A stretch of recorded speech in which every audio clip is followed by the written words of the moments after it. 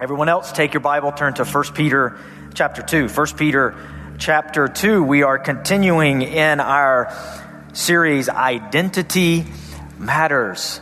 Matters pertaining to identity that Peter talked about. There are many that he's already addressed. And we're seeing just how much identity matters when it comes down to living life on planet Earth and being a Christian. If you do not know who you are, or if you believe you are someone that you are not, you will live according to that identity. So if we put all of our energy and our effort in trying to do the things that Scripture says, but our mind or who we believe we are is totally put on someone or something else, then it'll be nothing but moralistic efforts to try to obey commands, and we will find no strength in that. First Peter is writing to Christian churches who have been scattered throughout many of the places of Turkey, and there is great persecution that has fallen upon them and greater that is coming in the next 1 or 2 years during this time. So a very relevant book to the people who are suffering under tyranny and many harsh things. 1 Peter chapter 2. Let's look at verses 11 and 12 again to remind ourselves the section we're in, where it's coming from, where the waterfall is coming from. All that we're hearing in today and in the next few weeks are flowing from verses 11 and 12, which we heard 2 weeks ago. Verse 11 and 12, Peter says this. Let me get to it. You can see it on the screen as well. Beloved, I urge you as identity, sojourners, and exiles, pilgrims, aliens, passer-throughs. Earth is not your home. I urge you, as sojourners and exiles, to abstain from the passions of the flesh which wage war against your soul. Keep your conduct among the Gentiles honorable, so that when they speak against you as evildoers, they may see your good deeds and glorify God on the day of visitation. We saw last week that we're all under God's authority as we talked about what it means to be subject as citizens, holy citizens, under whatever authority God has placed us in. And he said whether it be to emperor as supreme or governors sent by him to punish those who do evil and praise to those who do good. And then we're going to continue this. Look, subject everyone.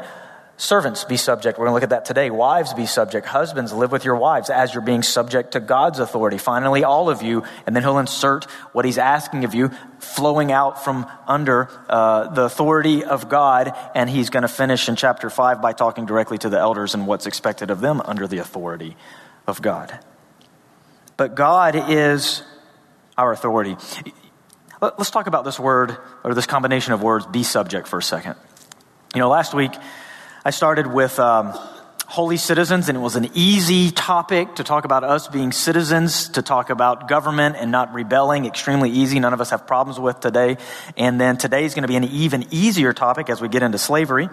So it's going to be great for me to stand up here and talk about things that are extremely difficult is really what I'm trying to say. These topics are not easy. To hear be subject, willingly submit yourself under the rule of evil people is not easy. But let's consider a few things. I didn't have time to give some clarity last week. I wanted last week to sit a little bit throughout the week. But today I've got a little bit more time.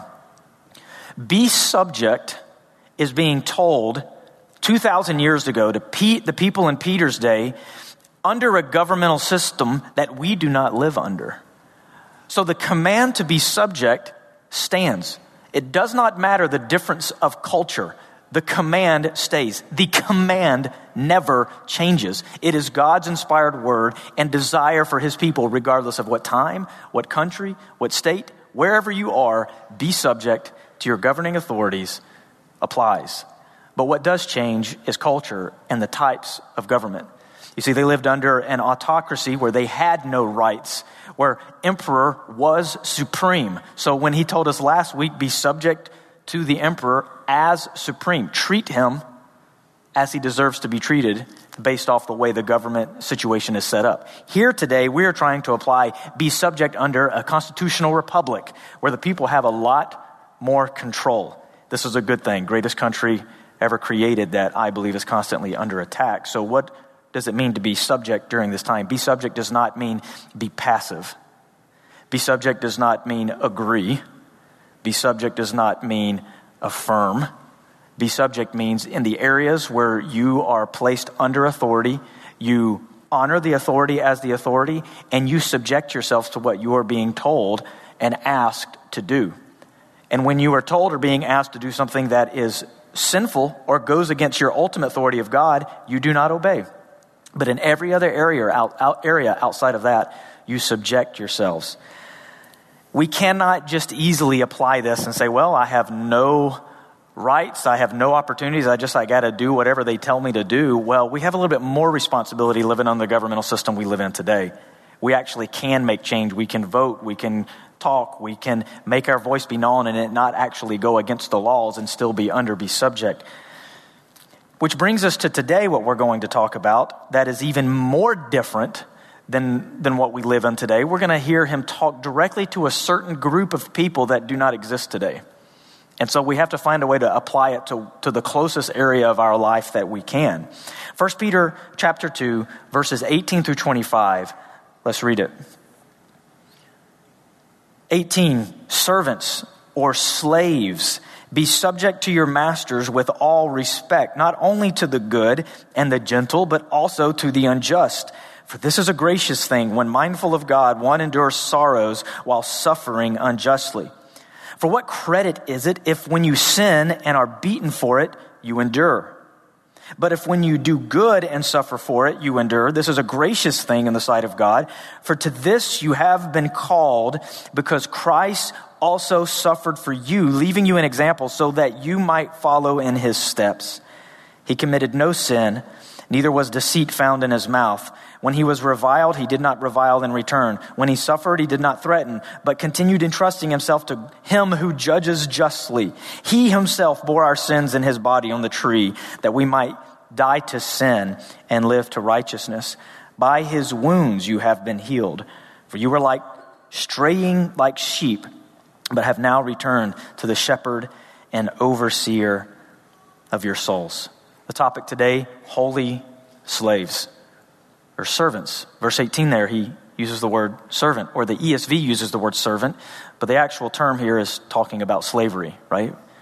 We can understand that in our culture, in our climate we live in, for us to even be up here and talk about this and as if it's normative, or the Bible talk about it in the way that it was normative, because most people were slaves back in this day.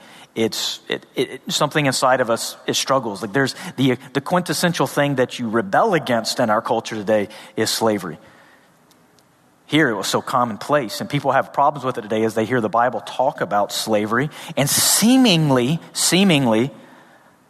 not rebelling against it. Right. Because God did not call us as anarchists to tear down every system that we're under, but to be different and to spread the gospel. Because the only thing that will actually change people is Jesus inside of them. Which inadvertently and ironically does what? The change that you actually cannot accomplish when you take matters into your own hand. The gospel in people, spreading to other people, does more to make change in an evil world than our own efforts, human efforts.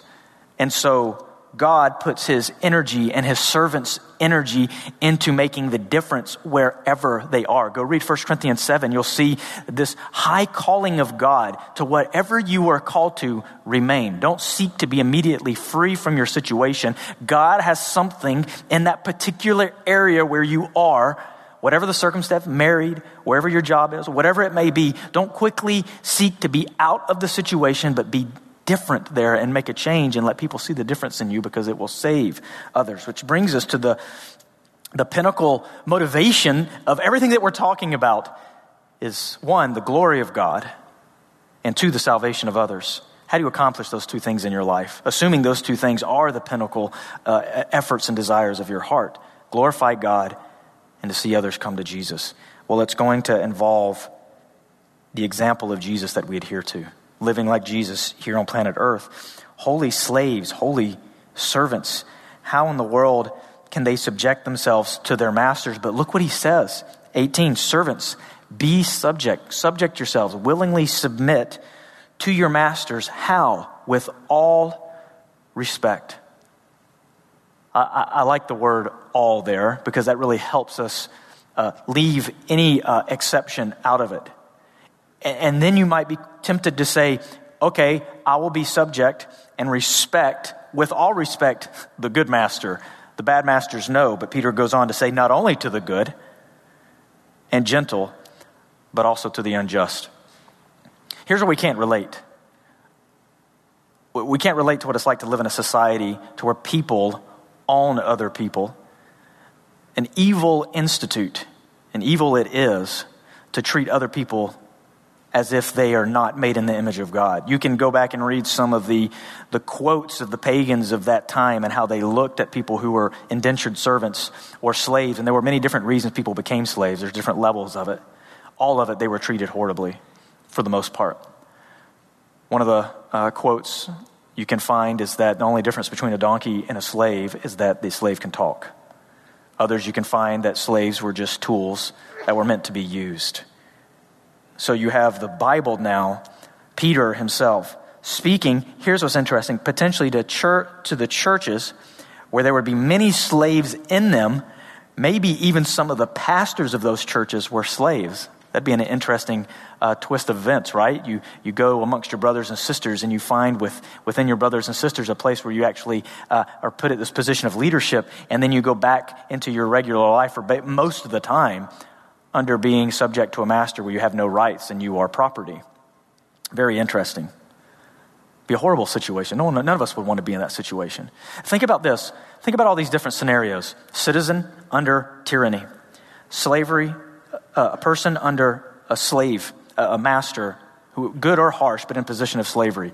Next week, we're going to talk about wives under harsh husbands. Husbands living with wives that may not be easy to live with. And then finally, all of us. What would be the world's solution to these scenarios?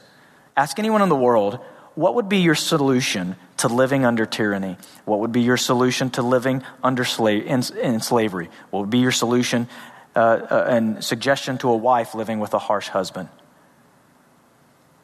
I think we have no problem figuring out what the solutions would be, what the advice would be, what the effort would be, what would be the gut instinct of what's right in those moments. And then God comes along and his ways are higher and his thoughts are higher and he brings holiness in the world and he shows us what holiness looks like and he saves us and he says, you're going to be living completely different than the way your gut in the world tells you to live. It is going to be radical. And the only way you're going to be able to do it is because my spirit's in you, not by might, not by power, but my spirit. Wow. Servants, be subject to your masters with all respect, not only to the good, but also to the unjust. I'll tell you this right now, when I read this, I need some type of supernatural help if that's going to be the case in my life. So how do we take this, what we're going to read today, and apply it to our life? Is it just something that we're just learning about in the past, or does this still have application for the day? Absolutely. There will be times in your life where you are a servant to someone. Now, you may be getting paid for it. Every job that you have, you should be applying this to your life. So now, insert employee, boss. This certainly applies. So now it's coming close to our world. The different places where we work, the type of employee that we are matters. A holy employee, a holy servant, holy slave. This is as close as we can get to it today, but it most certainly still is relevant and applies. So, this seems impossible, does it not? Can we admit it's with man, it is impossible. With God, all things are possible. God likes doing this. He likes putting us in positions where we can see and absolutely determine that in our own efforts, I can't do this. I can't make this C part. Oh, this is the end of the line. No, God's like, I like to bring you there so I can show you what I can do through you. So here we are. This seems impossible. Here's what we're going to look at today. Holy slaves or servants subject themselves to their masters with all respect because of several reasons. And the first one is this. Holy slaves are able to do this because they are mindful of God. Look what he says here. Servants, be subject to your masters with all respect, not only to the good and the gentle, but also to the unjust. Verse 19, for this is a gracious thing, when, mindful of God. Makes you think of what we learned last week for the citizens who were being told to be subject to every human institution for the Lord's sake. So last week, we were thinking about and considering our Lord Jesus, and for his sake, being subject to the human institutions. Here, as employees, as servants, wherever we find ourselves, we can be these types of servants that are subject with all respect to the good and to the bad bosses and masters in our life, because we are first constantly mindful of God. God, the sovereign, the master, the authority. We are constantly remembering him. He is the one who is at the forefront of our mind. And we never lose sight of that. So when we're in that situation where we're being treated unjustly, when our boss is being selfish and just using us, abusing us, taking advantage of us, and everything inside of us and the gut and in the human power through the way of the evil one that has so long taught us how to live in life starts to easily well up and show its ugly head in our heart, and we have all types of manner of things that we would like to do or say that gets squashed because we are mindful of our ultimate authority who's watching us in every single circumstance, and we are first obedient and submissive to him. And we remember that our sovereign, our master, has told us to be subject to this person in our life that is mistreating us. We are able to be subject because we are mindful of our God. We remember him. He's at the forefront of our head. Secondly, we're able to subject ourselves to our masters with all respect because we want heavenly credit. Holy slaves were able to live this way, in this radical way, because they desired what they wanted, what they were passionate about, was having credit that came down from heaven. Look what he says next. He says first in verse 19, he says, "For this is a gracious thing." So right off the bat, Peter's helping these slaves, helping servants understand that when you're in a situation, when you are being mistreated, where you have no rights, someone is using you, abusing you, whatever it may be, and you still show someone respect regardless of how they're treating you. Peter's saying this is a gracious thing. When you hear that word gracious, you'd be thinking about God's grace, where he is giving you what you do not deserve. It's what God does. You are doing what God does. You are doing the gracious thing. Right off the bat, when mindful of God, he recognizes you can't do that unless God is there in your mind, being remembered. And then he explains it. When one endures sorrow while suffering justly. And then Peter says something interesting in verse 20. He says this, "For what credit is it if when you sin and are beaten for it, you endure?" Again, something that we can't relate to, that is actually hard for us to even listen to, as they're literally talking about slaves who would be beaten, physically beaten by unjust masters. Peter speaking directly into that, no problem. Helping them understand, here's what matters, is how you respond to those moments. What credit, though, is it for you when you deserve the beating, essentially? Or let's bring it today. What credit is it when you endure for getting reprimanded by your boss when you deserve it, when you show up late? Okay, I'll take the beating. But you deserve it. There's no credit to that. That's the question. But if when you do good, which is the key, this is what he's trying to get out of us, is a good conduct, a holy conduct, doing good in the eyes of Gentiles, being honorable. But when you do good and suffer for it, you endure. This is a gracious thing in the sight of God.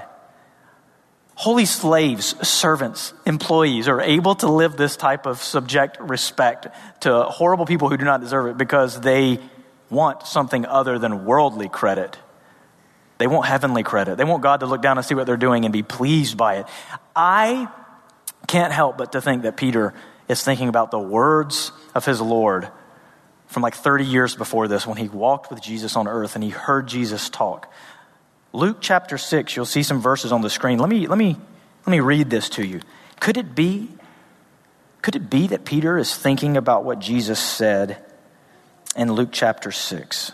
Let me get there. Jesus teaches his disciples something extremely radical. He says this, But I say to you who hear, love your enemies and do good to those who hate you. Bless those who curse you. Pray for those who abuse you. To the one who strikes you on the cheek, offer the other also. And from one who takes away your cloak, do not withhold your tunic either. Give to everyone who begs from you. And from one who takes away your goods, do not demand them back. As you wish that others do unto you, do also to them. Oh, Peter's not thinking of that. Come on, we'll keep reading. If you love those who love you, what benefit is that to you? For even sinners love those who love them.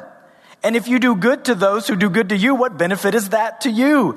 Even sinners do the same. And if you lend to those from whom you expect to receive, what credit is that to you? Even sinners lend to sinners to get back the same amount. But love your enemies. Do good and lend, expecting nothing in return, and your reward will be great. And you will be sons of the Most High, for he is kind and ungrateful to the evil. Be merciful, even as your Father is merciful. Now let me remind you what Peter said. He said this: for what credit is it if when you sin and are beaten for it, you endure? But if you do good and suffer for it, you endure. This is a gracious thing in the sight of God. Can you see where Peter's understanding of what his Savior taught him about the kingdom of God? With the Savior saying, this is what my kingdom is like. This is what I require. This is how I live. My servants, those who are disciples who say they follow me, they take up their cross daily and they follow me. This is what their life looks like. It looks like mine. And Jesus is teaching them what holiness looks like. If you are to follow me, you've been made alive. Once you were dead in your trespasses and sins, but you've been quickened by the Spirit. The Spirit lives in you. And now your whole motivation is different, and your life is going to be different. You do not do what other people do in the same situation. You love your enemies. You don't curse. You do good to those who don't do good to you. You pray for them. You do not retaliate. And then he shows the difference. He compares sinners, or those who are not saved, pagans, to those who would follow after Jesus. Do not sinners even do the same? There's no applaud in heaven when you love those who love you. There's no applaud in heaven when you give to those who can give something back to you. There's no applaud in heaven when you do what's normal. Even sinners do, which would imply that Jesus is trying to create a culture among his people that is unable to be found in the world. Holiness, different, otherworldly, outside, nowhere even near to the plane of where everybody live. Because they need to be able to see someone who has something different in them, because they need to be saved as well, because they're lost in darkness just like you were. And God came to you this way, and he was gracious to you. To the evil, and he showed grace and mercy, and he did not treat you according to your sins, and he loved you, and he ate with you, and he dined with you. And he did not bring up everything from the past and talk about how horrible you are. He did not call down thousands of angels to strike the warriors or the military people who were dividing and gambling over his cloths, but he looked down and he saw everyone spitting on him, mocking him, and he said, Father, forgive them. They do not know what they're doing. So when it comes to your identity as a chosen race, a royal priesthood, a people for his own possession, a holy nation, holy citizens, you're left here on earth. Your heavenly Father, mindful of him, is watching how you interact at work, how you treat your authorities in the place of service. And he says, hey, what credit is it when you endure the suffering you deserve?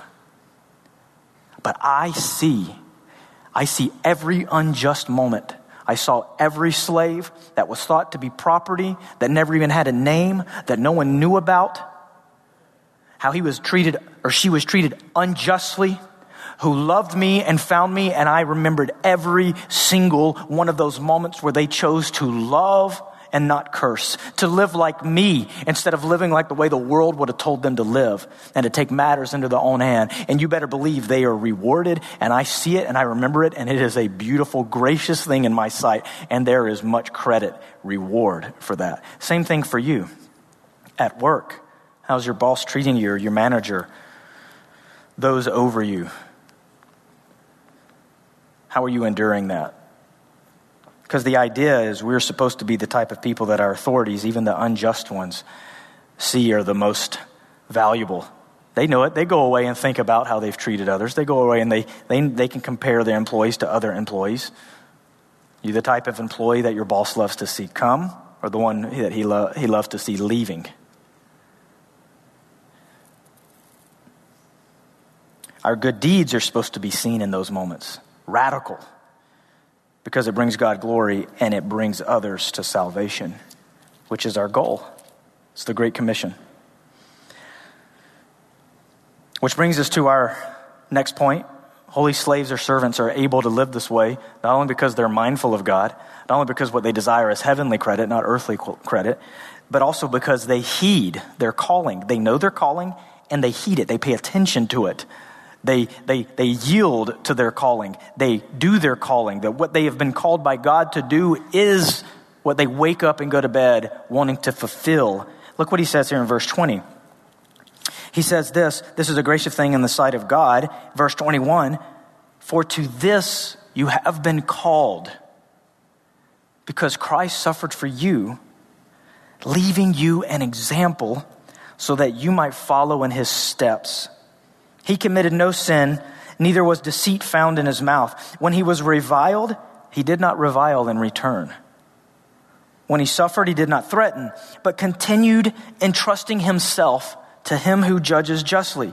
He himself bore our sins in his body on the tree that we might die to sin and live to righteousness. By his wounds you have been healed. Beautiful what Peter's doing. It's like Peter can hear what's going through, which is really the Holy Spirit speaking through Peter. He can hear what's already going through their mind and everything that he's saying, and then he immediately brings up the very next thing that they need to hear to stop the worldly process of taking over in their mind.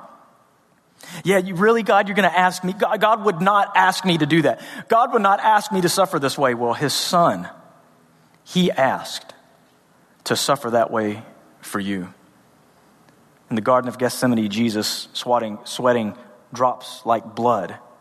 Father, let this cup pass from me. Nevertheless, not my will, your will be done.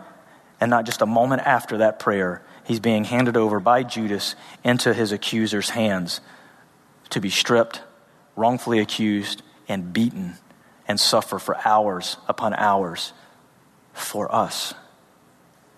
And Peter here is reminding that to be a Christian is to take up your cross daily and to follow him. If you have a Christianity that doesn't have suffering at the center of it, you do not have Christianity. If your Christianity and your church going is, I don't want to hear about suffering, I just want to hear about encouragement, then your Christianity is partial. It's lacking. It's missing. Being a Christian is not health, wealth, and prosperity. Being a Christian is service, last place, not trying to save our life, but lose it for him, and being willing to go through anything for the sake of others. Because that was Jesus' example. He says here, this is what you have been called to. And he leaves no subtlety to it. For this you have been called, because Christ also suffered for you, implying you also be willing to suffer for others, leaving you an example. You look to him, you learn from him, so that you might follow in his steps. This is what he would want you to do. And then he describes what he was willing to go to, what he went through and how he responded to it. He committed no sin, neither was deceit found in his mouth. But when he was reviled, he didn't revile in return. You go and read about Jesus suffering for us, how he was taken to council after council after council and wrongfully accused of being a blasphemer and a sinner and a criminal. And every single worldly authority in their court system said, this guy's, there's nothing wrong with this guy's innocent. Who is the one who is the word? His own people using his words against him to try to condemn him because they hated him.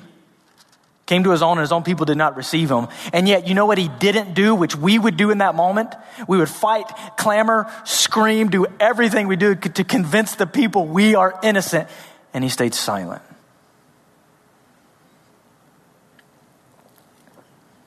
He was no sinner or deceiver. And when he was reviled, he didn't revile in return. He didn't curse and scream in return. When he suffered, He did not threaten. Don't tread on me, right? Are we a holy citizen? First, do not tread on me is what we would say. But he continued entrusting himself to him who judges justly. You see this? We have, through our calling, a very specific an example. If you see on this next screen here, you see that we are to follow Christ's example. He suffered for others. His conduct was holy. His mouth was holy. No retaliation. And he was doing this because he trusted his life to God. But look at the motivation there about trusting God. It says he continued entrusting himself to who? To him. To his Father. Who does what? Who judges justly. Right? So in the context of being treated unfairly, in the context of unjust suffering, you have a God who is sovereign, who knows every single thought, every single word, every single backhanded, dealing, back-alleyed interaction that has ever happened, ever. He knows it all, hasn't forgotten any of it, and he is coming with his angels to bring his recompense with him, to deal with evil once and for all on a day of vengeance that belongs to him, not to us. And he will pour out his wrath upon all evil, unbelieving world, along with the demonic angels who were behind all of this influence. He sees it all. He remembers it all. And so Peter is telling these slaves, he's telling these servants, and by extension, thousands of years later, to us who are also in situations where we would be mistreated by the authorities above us in our work environment, to keep entrusting yourself, your soul, to who? To not just anyone, but to the sovereign God of the universe who sees everything and who judges justly, which means he sees how you're going to respond and he sees how they're going to respond. So that also harkens back to chapter 1 when we were told to conduct ourselves with fear during the time of our exile. With fear, because he who judges impartially is coming. Which leads us to our final reason that holy slaves can be subject with all respect to horrible masters is because they entrust their souls to their shepherd. They know that it's not up to them. They know that they don't have to have everything figured out and everything doesn't have to go the way that they want it to go because they know who is sovereignly in control of their life. Jesus himself entrusted himself to him who judges justly. Verse 24, he himself bore our sins and his body on the tree that we might die to sin and live to righteousness. By his wounds you have been healed. And verse 25, for you, then he brings it home, you were straying like sheep, but have now returned to the shepherd and overseer of your souls. If you keep reading Peter at the end of chapter 4, it's going to culminate in this idea of trust yourself to your Savior. Here's what we're leading. I'm going to spoil it for you. Therefore, let those, verse 19 of chapter 4, let those who suffer according to God's will entrust their souls to a faithful Creator while doing good. You have a God who's in control of your life, who sees every single moment and who's with you. He's also referred to not just as God, not just as a creator, not just as Lord, not just as overseer here, but as shepherd. Shepherd. And we are what? Like sheep. Beautifully reminds you, listen, you too were once like the people you're trying to reach in your life. That boss, that manager, those people of the past, all the evil people who've ever existed, we are one of those. And were once straying like sheep, totally lost, without a shepherd, trying to live life our way, and every single path we chose was one that led to destruction, that would not bring us out of our condemnation and take us out from under the wrath of God. All of us facing and headed toward a day of death that we do not know was going to happen, when we would stand before God in judgment and give an account for our life, and we would give an account to God without Jesus' sacrifice and atonement and propitiation of our sins on our behalf, and we would stand before him guilty and be cast away from his presence forever to a place of weeping and gnashing of teeth. We were those people, but he demonstrated his love for us in that while we were sinners, Christ died for us and he sought us. And as the shepherd, for some of us sheep, he had to come and break our legs throw us over his shoulders, and bring us back to the fold, or into the fold for the first time ever.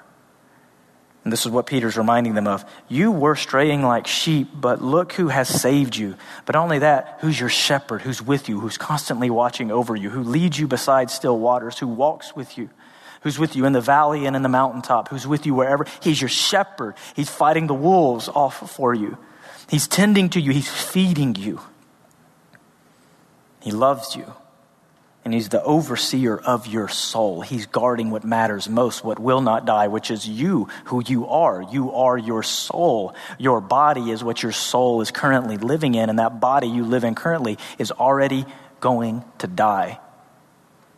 And it is already going to suffer if you live on planet Earth. Here's kind of the twist. Here's the pinnacle thought. Here's what he's helping us. Listen, if you're going to suffer, which you will suffer, and if you're going to die, which you will die, would you not want it to have a great purpose and a clean conscience to it? Culminating in his thought, let none of us suffer as evildoers or like murderers and people like that. They deserve the suffering. If we're going to suffer, let's suffer for doing the right thing and have a heavenly credit applied to our account, keeping our eyes mindful of God as he's looking down, seeing everything that we're going through, and trust him. What a radical way of living, especially to be a slave, to live like this. It's cool to live 2,000 years later when you can look through history and see that slavery existed for all of our history, even up to the 90s. Not very long ago was slavery not a big part of the world where people owned other people. But what can you trace and look at that abolished slavery in our world? You know what it was? Along with orphanages and hospitals, it was the influence and the spread of Christianity that led to these types of things being altered and changed. God just knows exactly what he's doing. He knows that change will not come about through anarchy, but change will come about through the gospel, reaching people's heart and individuals being changed and living and being predestined to be conformed to the image of his son here on earth, so others will then see it and it'll spread. And the world will be changed by the gospel, not by our own human, worldly efforts. So, where are you at today? What are you suffering under? Who are you suffering under? Entrust your soul to your Creator who sees everything, who judges justly. Trust him and know that he's going to use. He will not waste an ounce of the suffering you go through, especially the type of suffering when you're doing the right thing and you get nothing but the short end of the stick. He sees every bit of it. And here's even what's even more powerful that you can go to bed excited about, even though in pain, is that when you're suffering unjustly, when you're doing the right thing, it is 100% being seen by others, and it will begin to lead people to Jesus. It will work, and it's the type of fruit that will change the world. Trust your Savior. Let's pray.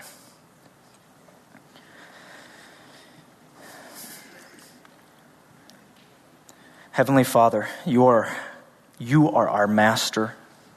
We look to you.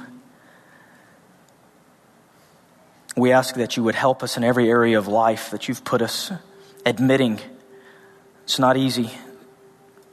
Actually, God, it's excruciating sometimes. Maybe some of us here need to be reminded of your mercy and your grace that is on us. We can pick up every single morning with your mercies and continue on the right path. I pray that you would use us to glorify you, and pray that you would use us in our life, whatever you determined, as scary as that is to pray, that you would use it to bring others to the Lord. May even mean some of our family members, our friends, acquaintances, fellow employees, our boss, whoever it may be. God, you would use us to see others, to see others led to Jesus. In his name, amen.